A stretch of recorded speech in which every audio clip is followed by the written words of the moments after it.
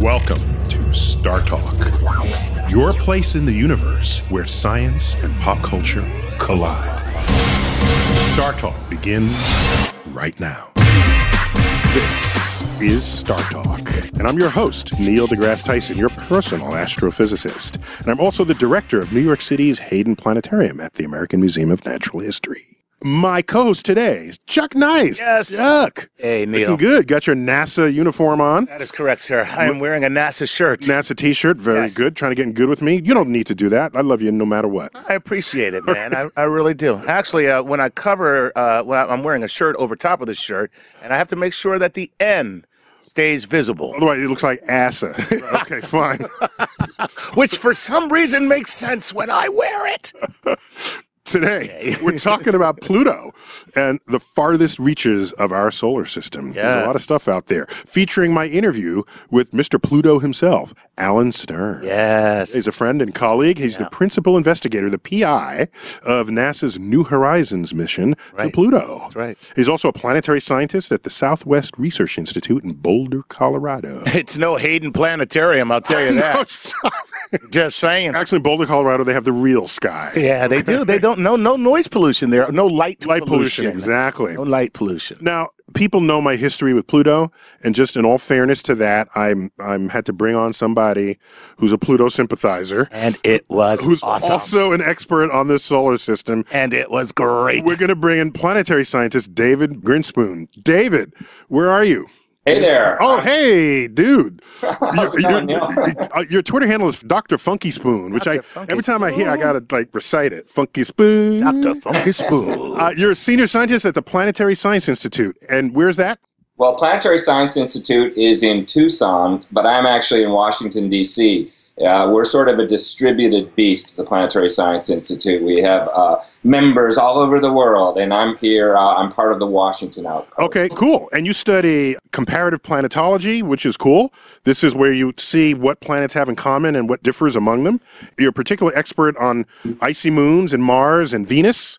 You wrote a book on Venus, I remember correct. I think I own that book. What was that one called? Yeah, Venus Revealed. I love Venus because it's so much like the Earth and so much unlike the Earth. It's both, you know, it's a mystery. You said Venus Revealed. It might have been a better title, Venus Unveiled.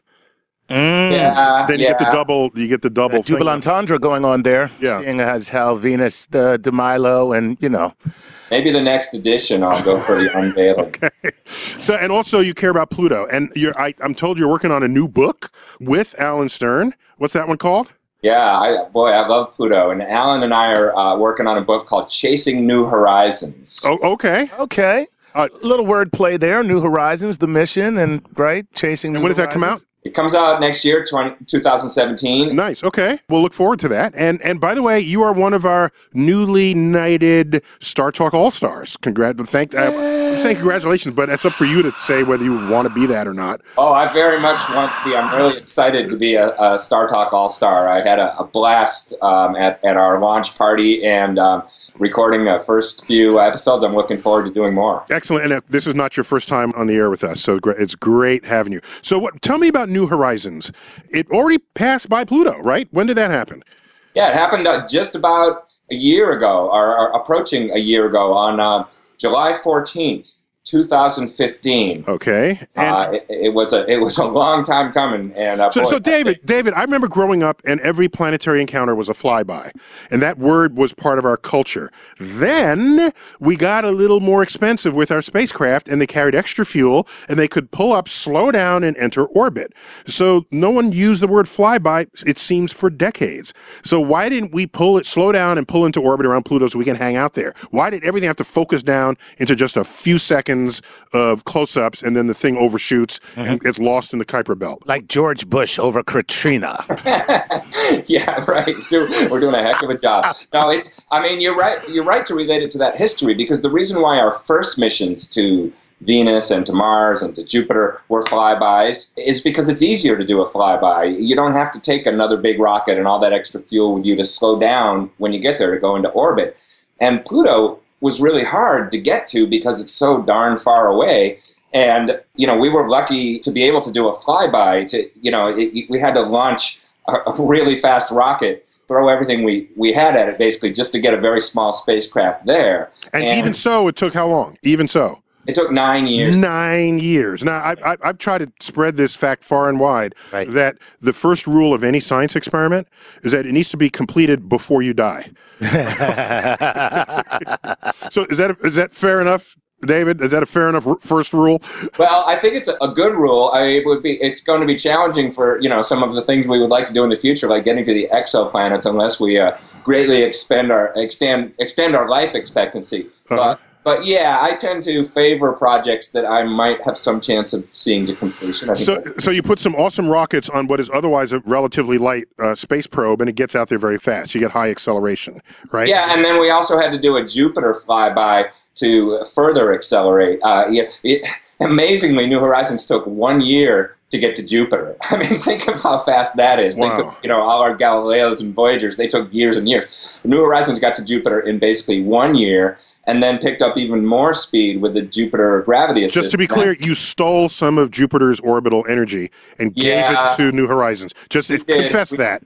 We pilfered a little bit of momentum from Jupiter. Okay. I don't think Jupiter's going to care, but it really helped us out a lot. So we'll get back to that in a minute, but just some facts about Pluto, named for the god of the underworld, right? And that's right. Yeah. And all this time, I thought it was the dog. I can't believe that. Yeah, a little bit morbid. And there was a bit of a controversy because there was one idea that all of the features on Pluto should be named after things having to do with death and the underworld. Like every feature on Pluto should have something to do with death. And other people said, well, that would be really pretty morbid. Why don't we name features on Pluto after, spacecraft and scientists and gods and, people that had something to do with Pluto? I vote for death. Death is so much cooler. That's way cooler. Yeah. Yeah, but an entire planet just devoted to death? I don't know. Hey, listen, it worked for Darth Vader. Wait, just, by the way, he slipped in the fact that he called it an entire planet. Okay?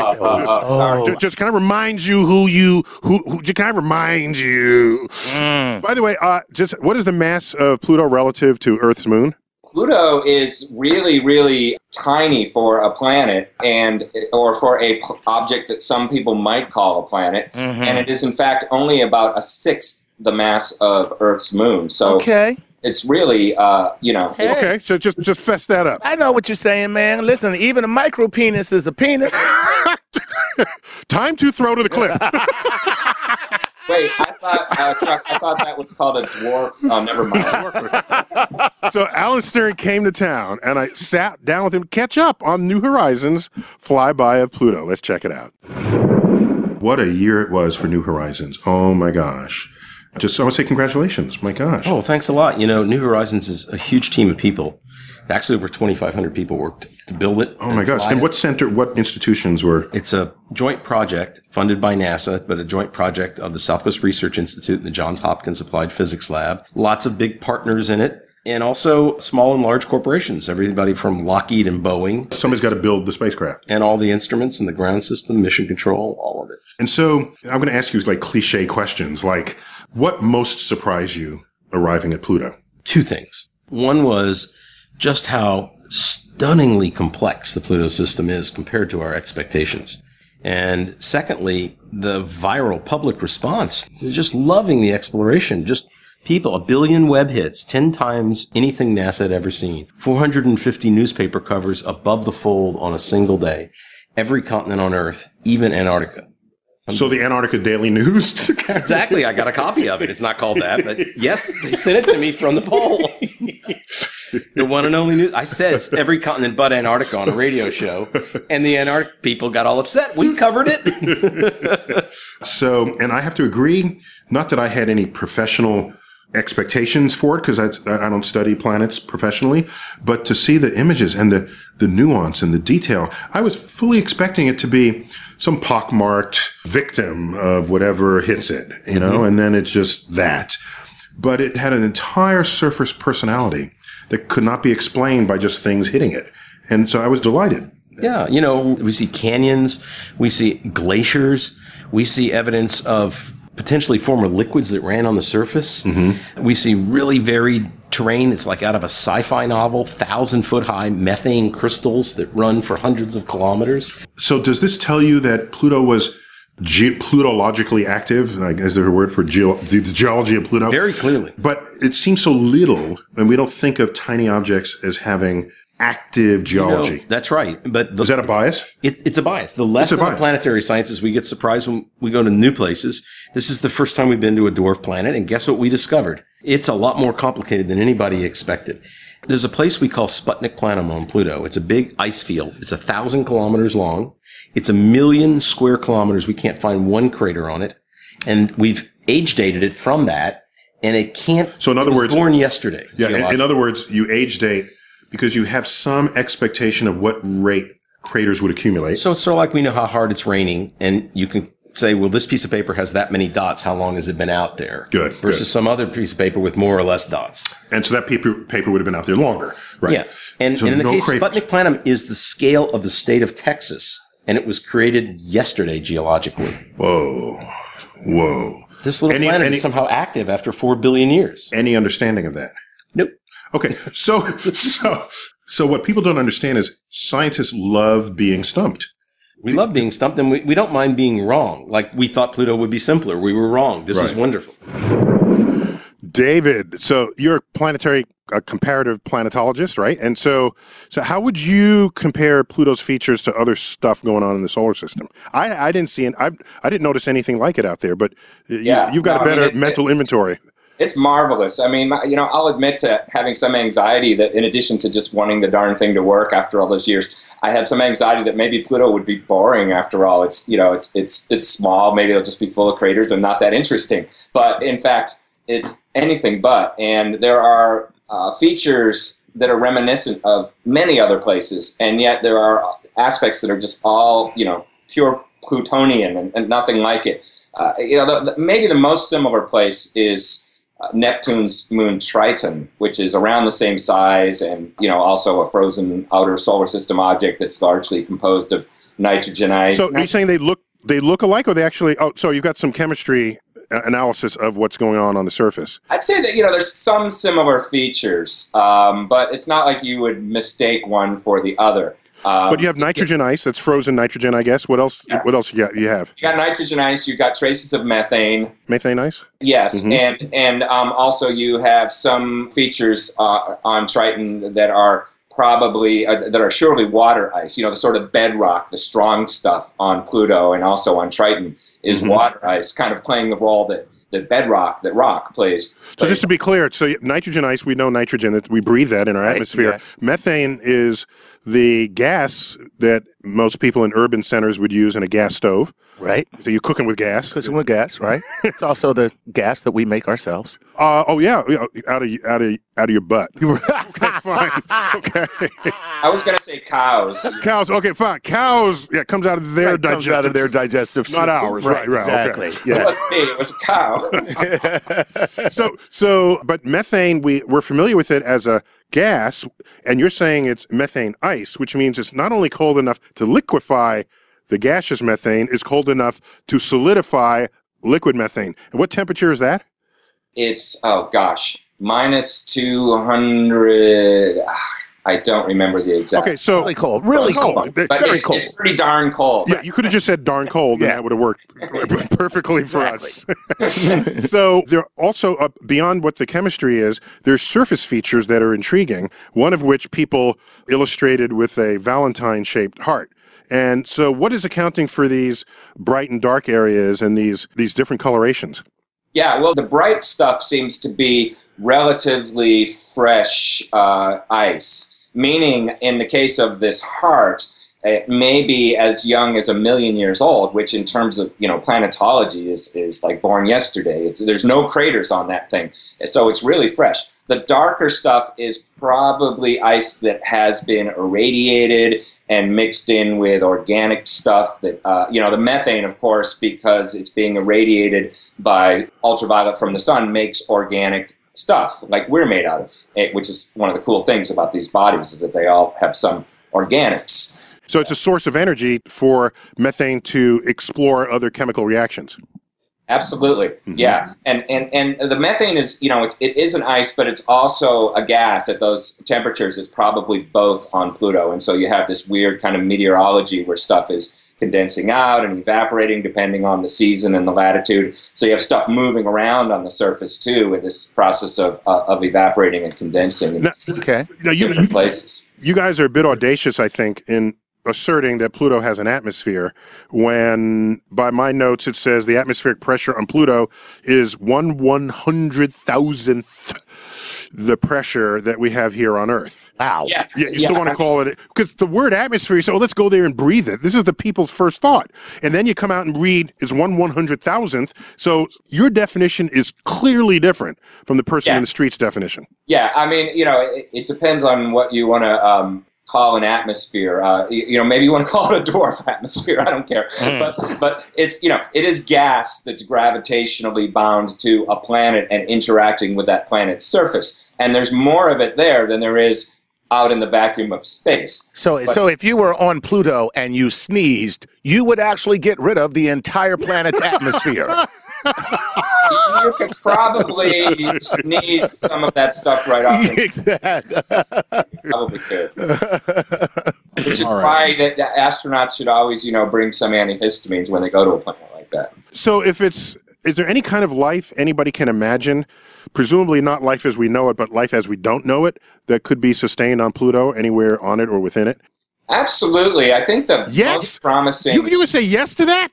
Yeah, of course, because the thing is, as we're finding with a lot of these icy bodies out there, there's much more activity than we thought there would be, which means there's some kind of energy source. It's internal, probably on Pluto, it's radioactive decay that's moving around. Oh, so sources of warmth. Okay. Mm-hmm. And if you've got sources of warmth on a body that's largely ice, then you figure at some depth within, there's probably liquid water. So we think Pluto probably has an ocean of liquid water at some depth beneath the ice, and there's at least some energy source, and we see organic stuff on the surface. There's probably been some mixing. So okay, I think you're reaching for it there, I think. But here's one I'll grant you.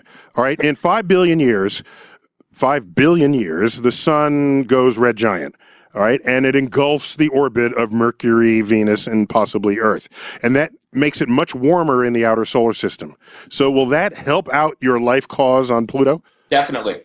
I mean, as you say, I'm sort of reaching for it, for trying to find conditions that might support life today, and that's why I'm thinking about the interior. But yeah, at some point in the future, when the sun continues to heat up as it is doing now and goes, into its late stages, and the Earth zone of the solar system, what we consider the habitable zone now, gets uncomfortably warm, there may be, briefly at least, a habitable zone in the outer solar system. And yeah, Pluto might actually experience a time where you could even have liquid water ocean on the surface. Wow. So it's like planetary real estate. First rule, buy on the fringe and wait. Right, exactly. That's right.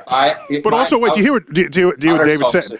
The future's in the outer solar system. Did you hear what David said? He said it might get uncomfortably warm here on Earth. Yes. I mean, we would vaporize. Right. I think that's what you're saying here. So Pluto might be the next frontier to move to when we can no longer live on Earth. Right. Or we'll just go to another solar system. Yeah, but at least it's, moving in the right direction if we go to Pluto. So many new things were discovered about Pluto. And I asked Alan if any of that has changed anything, how we view Pluto, how people should view Pluto based on new information from New Horizons. So let's check out my interview. Other than Pluto's surface, as an object, has it changed anybody's notions of things dynamically? It's a thing orbiting the sun. Well, with the exception of Neil Tyson, it's convinced most people that it's a planet. Okay, I'm pummeling him now. I'm giving him a noogie on the thing. And then when people find out that if you drove around the circumference of Pluto, it's as far as from Manhattan to Moscow, they said, I didn't know it was that big. Yeah.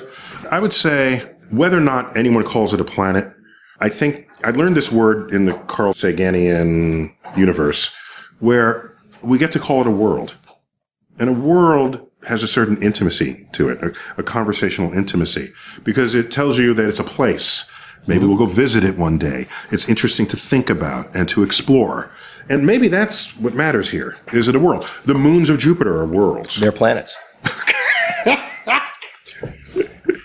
Alan Stern has planet on the brain. Yeah, well, it's important. My field is called planetary science, so I think it's important that we, as practitioners, understand what the central objects in our field are. And where Pluto falls in that is secondary to just having a basic, logical, consistent understanding of what are planets. And there's two ways to go at it. You can go at it scientifically.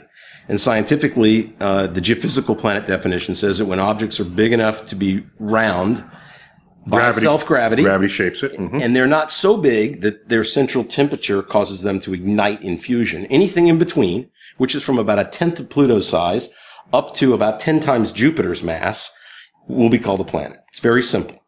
Or you could use the Star Trek test. When the viewfinder comes on, the public knows in about a half a second what they're orbiting. It's a spaceship, it's an asteroid, it's a comet, or a planet. Pluto passes by either test, but really, it's really about we as scientists being able to order things into boxes so that we can categorize. So it's our problem. In a logical way. It's not Pluto's problem, it's our problem. Well, Pluto's an inanimate object. Okay, but of course, whatever is your concern about the legitimacy of the vote, our community voted in 2006 for the new classification. Actually, I don't believe... Actually, not so. 4% of the International Astronomical Union was there. 4% voted. It was almost 50-50. And so about 2% voted each way, and it went the other way. On a vote made up of non-experts called astronomers, not planetary scientists, I'd like to redo that vote. Okay, so really get the experts. But fine, what I'm saying is, I don't think anything I did had anything to do with that vote. So, and that's the vote that sets the language. So 7 years ahead of that, running a very prominent exhibit at the American Museum of Natural History, you wanted to take Pluto and the small planets like it off the list of planets. Didn't you do that? No, not really. No, we never had a list of planets. That's the thing. We never said Pluto wasn't a planet. We just grouped it with the Kuiper Belt. So if I go over to AMH today, I won't find any numbers like 8? Never. There was never the number 8. I was misunderstood. I'm having the best time. The press misunderstood me and my team who did this. So Pluto's a planet. So no, we did. The institution did not commit to whether. I'm asking Neil. I think this is where you get to make. I think the the disservice. Neil. Let me at least meet you halfway. I think if Dwarf Planet is a category of planet, I have no problem with that. What happened was people thought the Dwarf Planet meant it's not a planet anymore, and I agree, and that's where I can meet you somewhere. Good. So on the I island. like that. Dwarf Planet is a category of planet. Just like dwarf stars, the sun is a dwarf star. Would anybody deny it's a star? Yeah, it's a dwarf. Most people don't know it's a dwarf star, but it's a dwarf. True. Yeah. That's pretty good, Neil. Oh, we're shaking hands. Uh-oh. On camera. Because Neil just said dwarf planets are planets. We can edit that out. You guys edit that out later. You probably will. No. Guys, I told you to edit that out. Why is it still in there? Oh, my God. Let me just say, that is a deeply wounded man you're talking to right there. I mean, he just went Taylor Swift on you. He was just like, we are never getting back together, Neil. Never. It's a planet, damn it. It's a planet. So, David, what's your take on all this? Well, you heard me earlier in this conversation use the word planet, and that's almost my reflex. Like, I wasn't trying to be provocative or make a point then. It's honestly how I think of it. And I do understand how people that are concerned with thinking about orbits and classification of gravitational influence, might put dwarf planets like Pluto in sort of their own category. Mm-hmm. But as a planetary scientist, I go to meetings where we talk about planetary geology and processes of planetary atmospheres. And when we're doing that and we're doing comparative planetology, we do use the word planet often when we talk about Pluto. We're saying, well, this planet has a crater population that shows that this area is young, and people don't stand up and go, wait, they correct and go, no, you mean dwarf planet. That's because they've all been brainwashed. That's right, exactly. And can I just put it this way? Would this be fair to say, to look at dwarf planets and bodies such as Pluto, the way the statement would be, all human beings are apes. Not all apes are human beings. So could it be something along those lines when it comes to dwarf planets? Well, yeah. I mean, I thought the conversation between Neil and Alan that I just listened to was pretty interesting because to me, I mean, I definitely don't have a problem with the reclassification. I think that, we've learned enough about these other objects and even about the exoplanets, which they didn't even really get into, to re-examine the word planet. But I always thought it was a little funny to say, and a dwarf planet is not a planet. That was the part that seemed like sort of an add-on. Like a dig. That was a dig, you're saying. Right. So what I did, because of my episode dealing with the public and Pluto at the museum, I published a book called The Pluto Files, The Rise and Fall of America's Favorite Planet. Nice. And in there, it's a fact-based, and at the end, I save one little section where I have a 2-page expression of my opinion.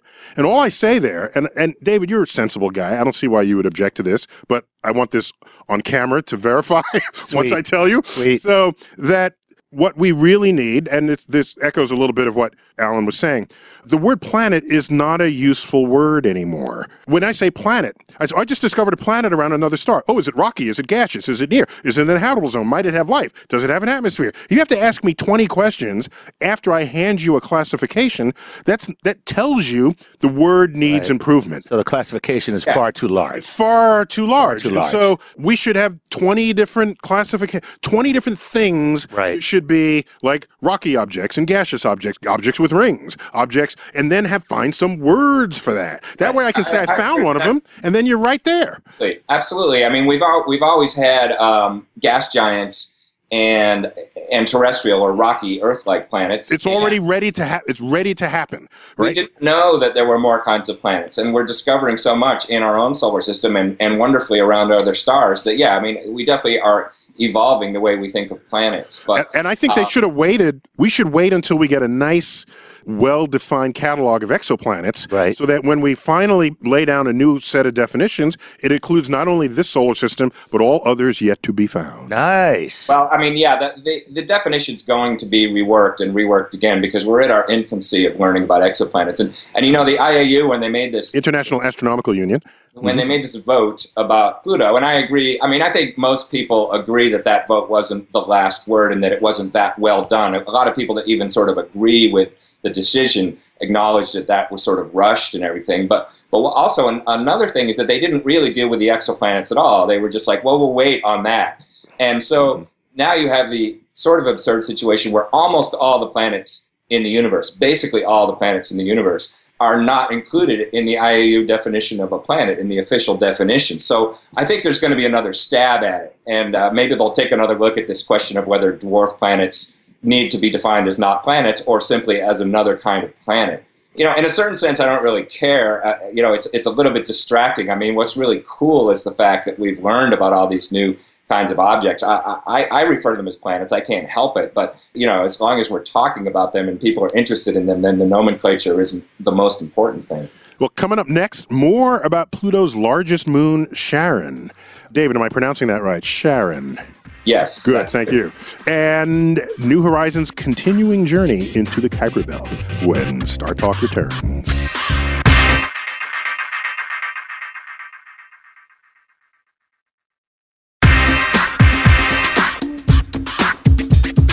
Welcome back to Star Talk. I'm here with Chuck Nice. That's right. And our guest via Skype, planetary scientist David Grinspoon. Dr. Funky Spoon. That's because that's his handle. That's his Twitter handle, Funky Spoon. David, why are you funky? Well, some of us are just born that way. Right on. As you know, I play music too, in addition to doing science, and so. All right, we'll give it to you then. We'll give it to you. Just can't help it. For now, you're borrowing it. We need more evidence. Well, featuring my interview with Alan Stern, lead investigator of the New Horizons mission to Pluto, NASA's mission to Pluto, and let's talk about their moons. All right. For the longest while, we didn't even know Pluto had a moon. But you know what? Here's the thing. Well, before you get to that, because I know you teased that talking about Charon, I need to talk about the fact that I just want to know how you feel about getting hate mail from children for killing Pluto. Oh, yeah, because I got blamed. I know you got blamed. And you know what's funny? I hate to say this, but Alan almost blamed you in earlier when we heard in that clip. It was like, you and your team, Neil. Right. And it was almost accusatory the way he stopped short of it. I have a file cabinet drawer of pissed off, angry third graders. Whole classes the teacher organized rebuttals. Yes. Okay. Look, I happen to have one right here. Well, you got one? Yes, I do. Dear Dr. Tyson, you are a big poopy head. I remember that one. Pluto is my favorite planet. Okay? Yeah, I was a poopy head in that moment. Yeah. So, and so I was like the leading edge of this. David, can I get some sympathy or something from you for that? Well, yeah, of course. I was working at the Denver Museum when all this came down, and I'd have kids, freaking out and wondering what happened to Pluto. I mean, people get very emotional about it. Why is that? Why is it? I mean, seriously, if you said to me, like, Venus is our solar system's whore, nobody would get mad. It'd be like, oh, well, Okay, fine. Yeah, I think it's... What is it? I think in America, that's why I subtitled my book, The Rise and Fall of America's Favorite Planet. Right. Because an American discovered it. Oh. And it was discovered the same year that Walt Disney first sketched the dog that would get the name Pluto. So, and when you're a little kid, when do you first learn about the solar system? In like 3rd or 4th grade? Right. When are you first doing cartoons? Yep, same time. Around the same time. So the time you learn about the planet, you're learning about the dog, you're admiring the dog. Exactly. So I think Americans had a little extra attachment compared to the rest of the world. I asked people in Europe, in France, I said, do you care that Pluto's, to quote, demoted? I don't care. Are you kidding me? Pluto is a peasant planet. Hey, Chuck, I got to tell you, it does upset me a little bit when you talk about Venus in that way. But it is. Of course, it would upset you that way. I think there's something about it being small and kind of an oddball and maybe a little bit of an underdog. Gotcha. That people were sympathetic with Pluto, and it's actually a very interesting phenomenon. Well, plus we would learn that Pluto had a moon in 1978. A moon of Pluto was discovered named Charon. Charon, which was the name, correct me if I'm wrong, David, the name of the ferry boat driver that would carry your unfortunate soul across the river into Hades. Is that correct? Yeah, it was also the wife of Jim Christie who discovered Sharon. Charon was named Sharon. Oh, so nice. Okay, that was kind of a twofer there. Mm-hmm. But, okay, and so but some people pronounce it Charon, but Sharon works for me. And also it's not only Charon, but it's got 4 other moons. So Pluto has at least 5 moons. Is that correct? Yeah, and actually it has only 5 moons. I mean, as far as we could tell, one of the things New Horizons did was look really carefully to try to discover other moons, and they actually were very careful because there was this worry that they might hit something. So there was this whole hazard avoidance sense of we really got to make sure there aren't any other small objects in orbit around Pluto. That would be embarrassing. Yeah, exactly. Something really tiny would doom the spacecraft at those speeds. But all they found was this one giant moon, Charon, which we already knew about, and then these 4 smaller moons, which are named Nix, Hydra, Kerberos, and Styx. And wow, you're right. Everything does have to do with death around Pluto. Yeah. Well, this was the thematic relevance. All the moons of Jupiter are named of Greek characters in the life of Zeus. Zeus being the Greek counterpart to Jupiter. So we try to be mythologically consistent. I mean, why not? Just as an homage to the Greek and Roman history of all of this. So during the flyby, the New Horizons mission also got a good look at Charon. And so I asked Alan Stern about that. Let's check it out.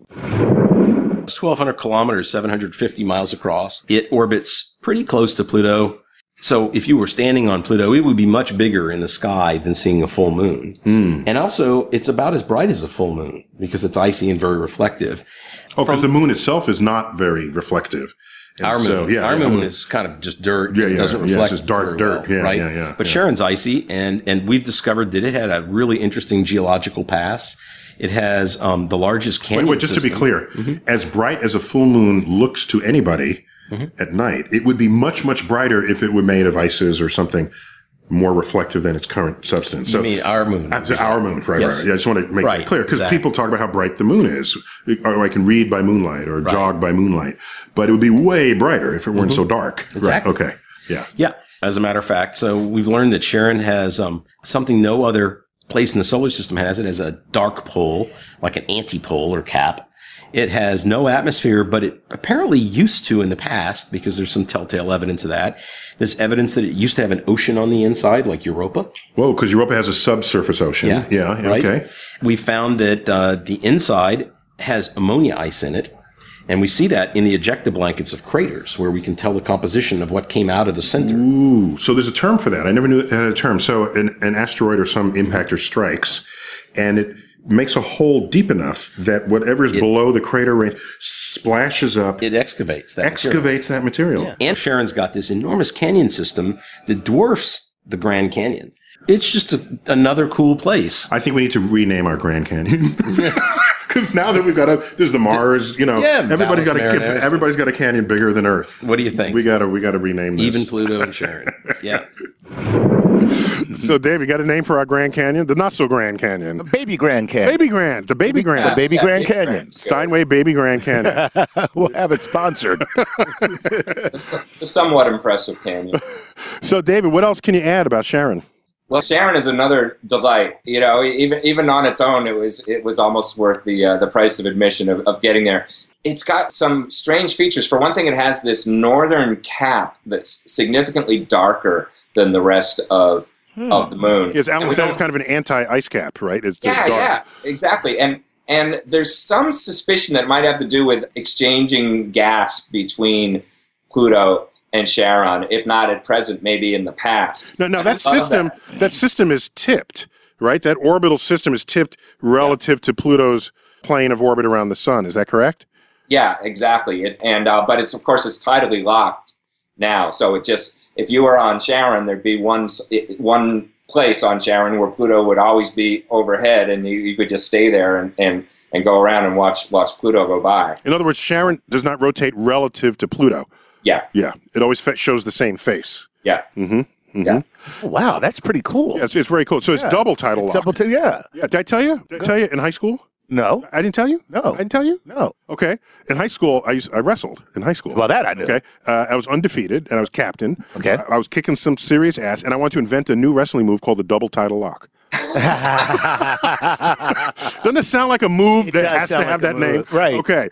So, but I never perfected it. But I'll show it to you later. We got to no, don't show me.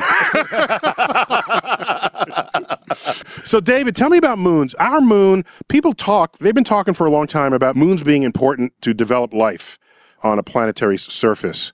Why? I've never really agreed with that connection. Maybe you can bring me on board. I don't know if I agree with it either strictly, but the logic is that on Earth, our giant moon, and by the way, Earth and Pluto have in common that they have the two giant moons in the solar system as far as the relative size of the moon to the planet. Earth's is rather extreme. Pluto's is even more extreme as being a sizable fraction of the planet. Yeah, in fact, for Pluto and Charon, the middle point of their gravity is outside of the physical body of Pluto, right? So it's a double planet. It's basically a double planet. Whatever. Damn, you got me to say planet. I was just about to say. You just said planet. This is diabolical plot. Okay, go on. The idea on Earth is that the moon stabilizes Earth's climate by acting almost as like the outrigger on a canoe by preventing the axis of Earth from wobbling more. And it certainly has played that role. Now, whether you could say without the moon, Earth would be lifeless or would just have life that had adapted to somewhat more wobbly climate, I'm not sure. But that is the idea. Yeah. I did not know that. Yeah. So the moon, our moon, acts as a keel, kind of? In a way, yeah. That's amazing. That's right. That's exactly right. And so gravitational keel. A gravitational keel. I would say look at the temperature range over which we survive or even thrive anyway. Right. On Earth. We have humans living at the equator. That's true. And Eskimos living in the Arctic. Right. So I don't think that we would fear that. Plus, I agree with you. I mean, you can imagine somebody looking at our planet from some other kind of planet and going, oh, look at these seasons. They have winter and summer. Nobody could possibly live there. Right. It may just be that kind of argument. Okay, cool. So New Horizons went by Pluto and it kept going on a flyby, and it's looking for other stuff out there in the Kuiper Belt. I had to ask Alan Stern, what's next for New Horizons? Check it out. So back in October, November, we fired the engines a series of times to target it for its next flyby. It's about 1 billion miles past Pluto. It's a building block of these small planets, like Pluto and Eris and the others. Mm-hmm. It's about the size of Chesapeake Bay. It's 4 billion years old. It's always been in the deep freeze, so it's scientifically a great sample of that early era. Okay. It doesn't have a really good name yet. It has a license plate. It was detected by the Hubble for New Horizons. It's called 2014, which is the year it was found. MU69, which is a jawbreaker. Okay. So we'll do better. We're going to have a naming contest with NASA and pick something. Good. So that's going to be another flyby. That'll be a flyby. All right. And we know when. It's a very easy date to remember. It's January 1st, New Year's Day, 2019. 2019. Okay. Yeah. I'll put that on my calendar. And again, you're flying by. Do you have fuel for yet a third destination? Probably not, but we have plenty of fuel to run the spacecraft on a Voyager-like mission way out to the heliosphere. Oh, okay. Yeah. Because that uses less energy, of course. Yeah. Okay. Yeah. And of course, this is the fastest spacecraft ever launched from Earth. It is. And you will leave the solar system the way Voyager did. Exactly. Okay. Will you ever overtake Voyager? No. Oh, that's too bad. And a lot of people wonder why. If it was the fastest launch, how was Voyager ahead and staying ahead? I think because Voyager cheated. It got some extra boost from Jupiter, I bet. It got 4 boosts, one from each giant planet. Oh my God, I didn't know it was all 4? Yeah. Oh my God. And we only got Jupiter, so they're a little faster than us. Okay. But that's fine. Okay. So this is stealing some of the orbital energy of a giant planet, and you get a little boost out of that. Yeah. Okay. That's fine. I don't think the planets mind. I don't think they notice. They're inanimate objects. So, David, tell me something about the Kuiper Belt. It's real enough, and it extends out there? It's, the Kuiper Belt is this vast outer realm of our solar system that we really didn't even start to learn about until, the 1980s and 1990s. And by the way, it's not a coincidence. It's not simply a coincidence that that's around the time where people are wondering whether Pluto just belongs in the Kuiper Belt as a species of object, right? Absolutely. Yeah. No, that was the discovery that led to this whole question of reclassification. Right. Was the fact that there are lots of objects out there, not just Pluto, and that led some people to say, "Oh, well, how many is lots? Oh gosh, it's. By the way, when you're funky, you can't use the word "gosh." Just those two. Well, damn. There you go. That's funky. Gosh darnly. Golly gee. Diddly do.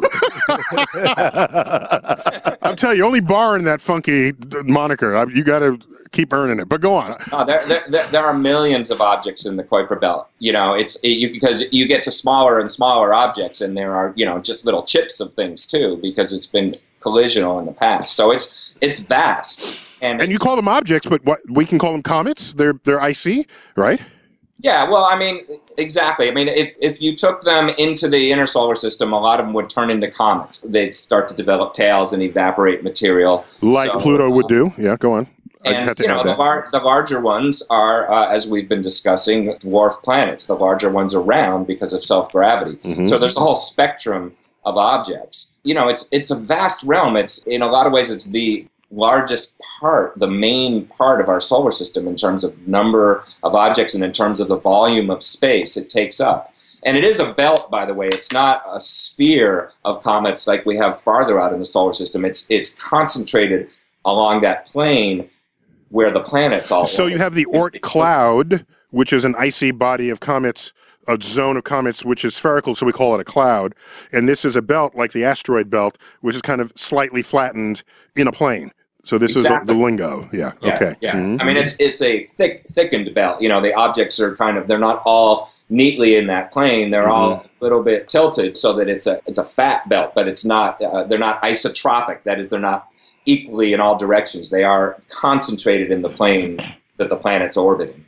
So this will go on for another. How much power does the thing have to keep going?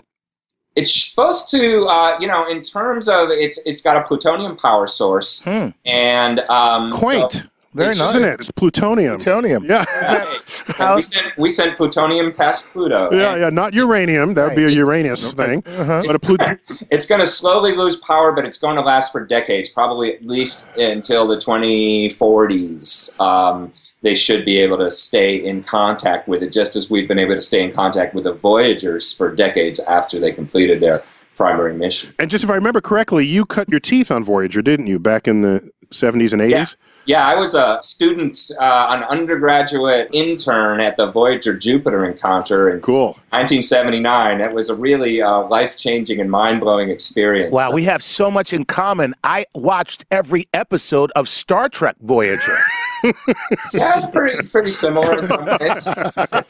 And you would have that might have been your first encounters with Carl Sagan at the time, who was active with Voyager? Sagan was a mentor of mine then, and just getting to see him work and interact with the rest of the team. And, of course, they were filming Cosmos, the older Cosmos. and so there were like film crews in there while they were looking at the first pictures from Jupiter. And, as a wide-eyed undergraduate kid, that was a pretty mind-blowing experience. Nice. Well, when we come back, we're going to talk about Planet 9. What is that? Ooh, it's a hypothetical planet. Could be hiding in the farthest reaches of the solar system. When Star Talk continues.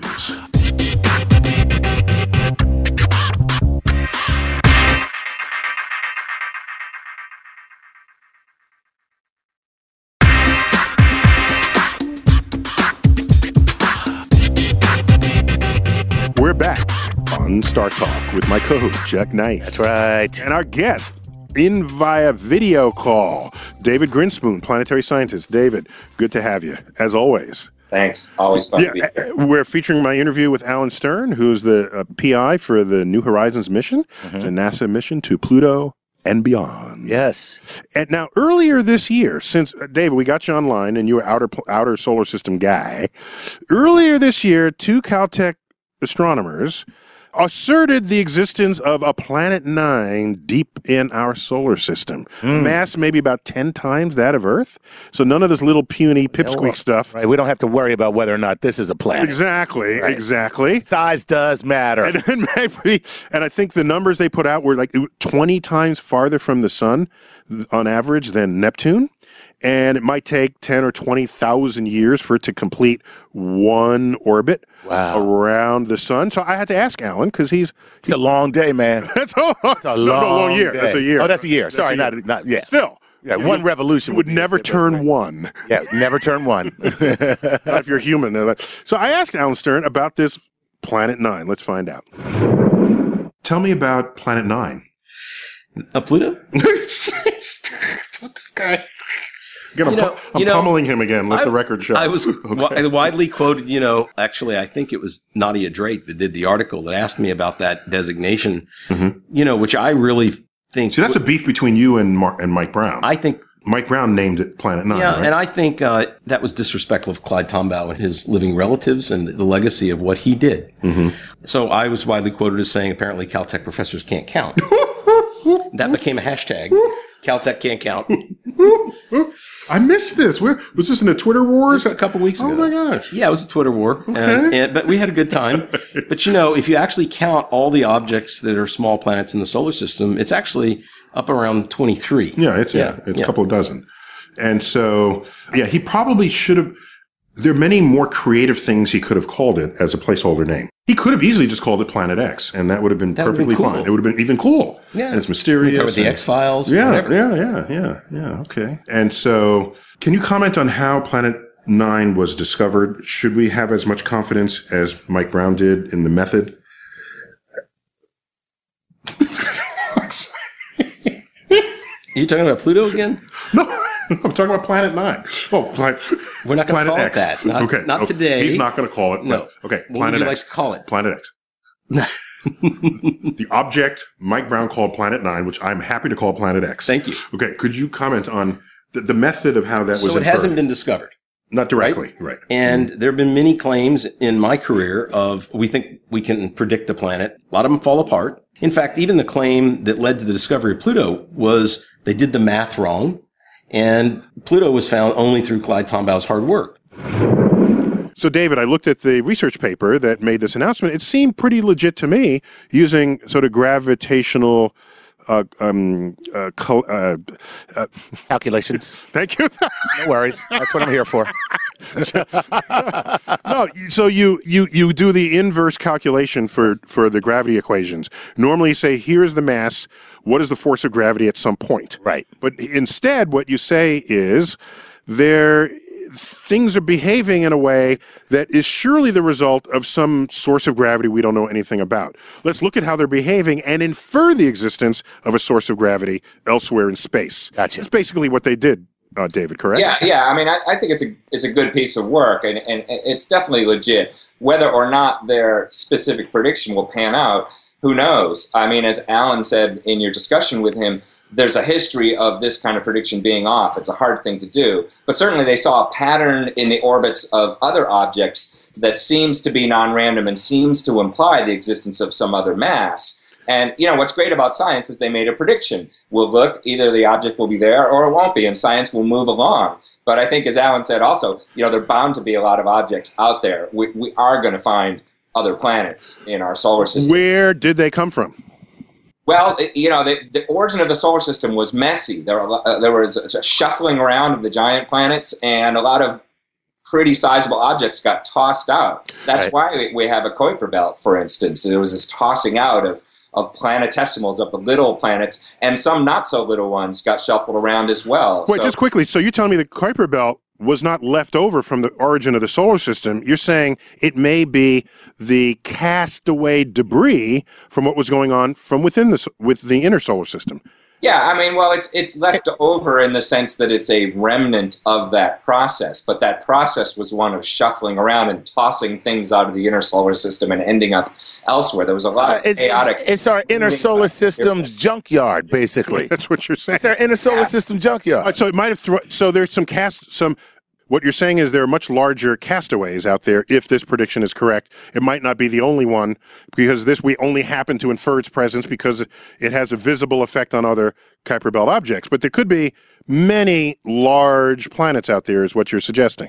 Yeah, I think there should be, based on what seem to be the best theories we have of solar system formation. And it may be that this specific prediction, even if it's wrong, will lead us to other things. I think we will find more planets out there. So is this going to give us another source of predicting mass extinctions on Earth? That this thing only comes around every 10 or 20,000 years? That'll disrupt Kuiper Belt comets and send them raining down on Earth? Well, it could. I mean, you're referring to, there was this idea of nemesis, which was basically a companion to the sun, which every once in a while would disturb the outer cloud of comets and send objects in. The problem with that is that I think the evidence that there's a periodic signal that extinctions come in regular intervals isn't really very good. And so it may be explaining something that doesn't really need an explanation, So I'm kind of skeptical of that, just because I don't see the signal in the data of Earth. So it turns out, in addition to Planet 9, Alan Stern told me Planet 9 could just be, Planet X. Planet X, right. Could just be the tip of an iceberg of many, many larger planets in the outer solar system. Let's check it out. Modern planetary science is pretty sure that as we can look further and further with better and better technology, we will find more planets further out, and lots of them, and even big ones. And big ones like Neptune size, like certainly Earth size. Yeah, at least Earth the size. Models suggest that Earth size planets in the Oort cloud are a good bet.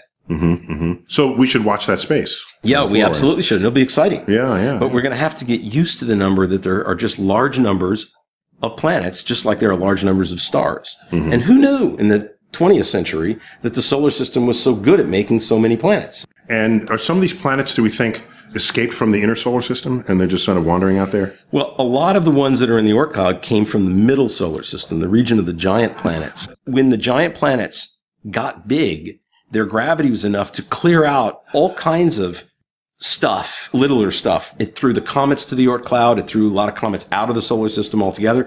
It threw the planetesimals, which are 10,000 times bigger than comets. It flung small planets around, and even big planets, because Jupiter can haul an Earth all the way to the Oort cloud. I didn't know that. Oh, my God. Well, yeah, of course. Why not? I mean, it's Jupiter. In fact, there's a theory that some dynamicists work on that indicates that even a Neptune or Uranus may have been ejected. There may have been a fifth giant planet in our solar system. And so some of those things got thrown completely out into interstellar space, and some got stuck on the very edge of the solar system, the lip of the potential well, called the Oort cloud, and it's kind of the solar system's attic. So once again, got thrown up there, and we're going to go find it. So the more we learn about it, the more nuanced and the more complex it is, and that's a good thing. Yeah, I think so. David, give me some final reflections on all of this. Well, the Oort cloud is a magnificent structure. We think of the stars as so far away and our solar system is isolated, but if you include the Oort cloud around our star and those probably around others, then they're almost touching. I mean, the Oort cloud goes maybe a third of the way to the nearest star. It's something like a light year in diameter. And just to clarify, we're not speaking of a gaseous cloud here. We're speaking of a volume populated by a swarm. I love that word. Yeah. A swarm of icy bodies. Right. Yeah. That from a distance it looks like when you say a cloud of bees. Right. Same kind of thing. Same deal. Yeah, and it's an isotropic sphere, meaning that it's not flat like everything else in the solar system. It's completely round. There's many comets in any direction you can point from the sun. And it's the sort of reservoir of icy stuff that once in a while something gets disturbed by a passing star or one of these planet X's or whatever and comes flying in towards the sun. And that's when we see it develop a big tail. And so what's cool, I think, if a comet comes in from above the solar system, we know it's going to be an Oort cloud comet because that's the only thing that actually has comets that can come from that direction. That's right. Right. So Chuck, what do you make of all this? Well, I think that it's very clear that people are passionate about planets, which I think is a good thing. And I just love that there are scientists having Twitter wars like Donald Trump. I think that is awesome. So Twitter wars over things other than Donald Trump's hair. Exactly. Yeah, I think that's great. What I like about it is the idea, which is an emergent discovery, David, correct? That many things that we identified as planets in stable orbits around host stars could have been flung from those host stars and could just be wandering interstellar space. Absolutely. And when Alan mentioned a Neptune getting thrown out of our solar system, I couldn't help but thinking, well, does that mean that one of these days a Neptune's going to come flying into our solar system? Yeah, be a flyby. Yeah. It's like, what are you doing in my neighborhood? Right. I thought I told you never to come around here. See what's going to happen if a Neptune comes flying. But what would be cool is if some of those planets still had a residual heat source, such as Earth still does. Right. And if that's the case, you could have life possibly evolving on planets. On a totally rogue planet. On a totally rogue planet. Right. And they will know nothing of a host star as they wander through space. We don't need no stars. We don't need no stinking Don't need no stinking stars. David Funky Spoon. David Grinspoon, thanks for being on Star Talk. And again, welcome to the community of Star Talk All-Stars. Look forward to seeing you in many ways and times. Thanks a lot, Neil. And Chuck. Yes. Always good to have you, man. Always good to be here. This has been our show. Thanks for tuning in to Star Talk, featuring my interview with Alan Stern. And as always, I am Neil deGrasse Tyson, bidding you to keep looking up.